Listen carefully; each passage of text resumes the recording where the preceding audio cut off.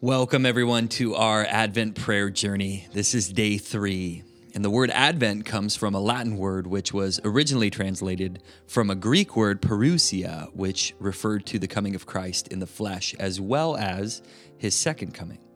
Advent has been a part of the church calendar since the early days of the church, and it is a tool to help us prepare our hearts for the coming of Christ.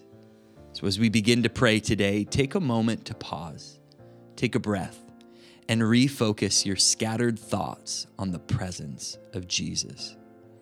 As you breathe, remember that the Holy Spirit is a person. He's not some impersonal life force of power, but a companion for life who walks with you every day.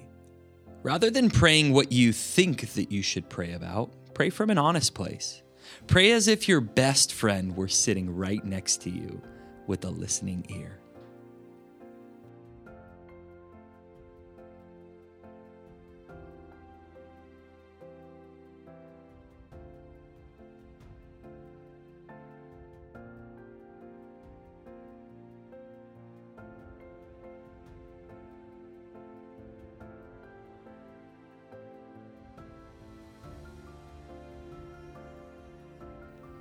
Today, pray the prayer of Psalm chapter 86. Hear me, Lord, and answer me, for I am poor and needy. Guard my life, for I am faithful to you. Save your servant who trusts in you. You are my God. Have mercy on me, Lord, for I call to you all day long. Bring joy to your servant, Lord, for I put my trust in you. I love that phrase, for I call to you all day long. This passage expresses my heart's deep desire to stay in constant contact with God. How often do you call on God throughout the day? This is the holiday season, and so this can be an opportunity to recalibrate your habits and slow down your life.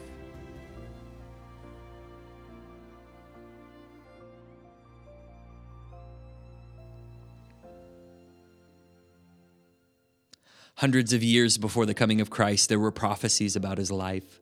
Let's read this passage together, and as we do, we can more fully understand who he is. This is Isaiah chapter 9, verse 7. Of the greatness of his government and peace, there will be no end. He will reign on David's throne and over his kingdom, establishing and upholding it with justice and righteousness from that time on and forever. The zeal of the Lord Almighty will accomplish this. The skill of ruling a government can break or make a nation. When bad policy or corrupt politicians are in power, a government can be the cause of widespread issues. But imagine a government ruled by an all-knowing, all-powerful, and loving king, one who came and died on behalf of his own people. A government like that is life-giving. A nation under that rule flourishes. You were meant to live in the kingdom of God, under the government of King Jesus.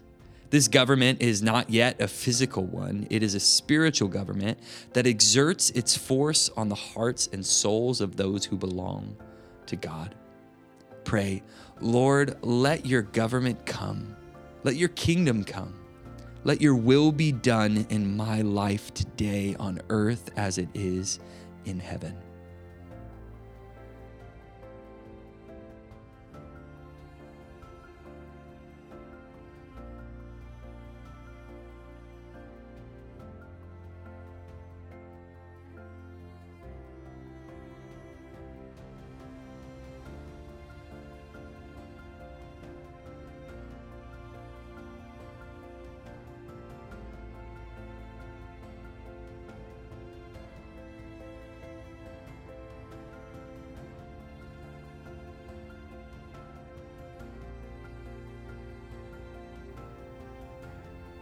As we return again to our passage, listen for the natural inflections you hear in this passage. Are there certain words or phrases that jump out to you? And what might God be saying to you by highlighting those phrases? Isaiah chapter 9, verse 7. Of the greatness of his government and peace, there will be no end. He will reign on David's throne and over his kingdom, establishing and upholding it with justice and righteousness.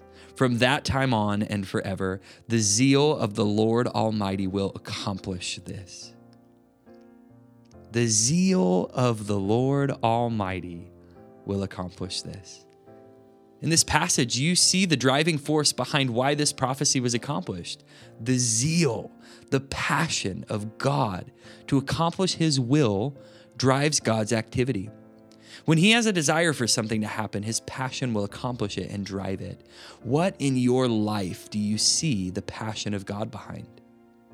I can remember multiple times when God answered prayers so powerfully and so directly in regards to us starting this church that I knew his zeal was behind us.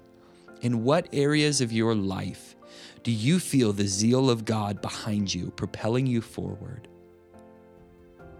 God, today, as I approach another day, I pray that I would honor you and that your kingdom would rule and reign in my heart. Amen.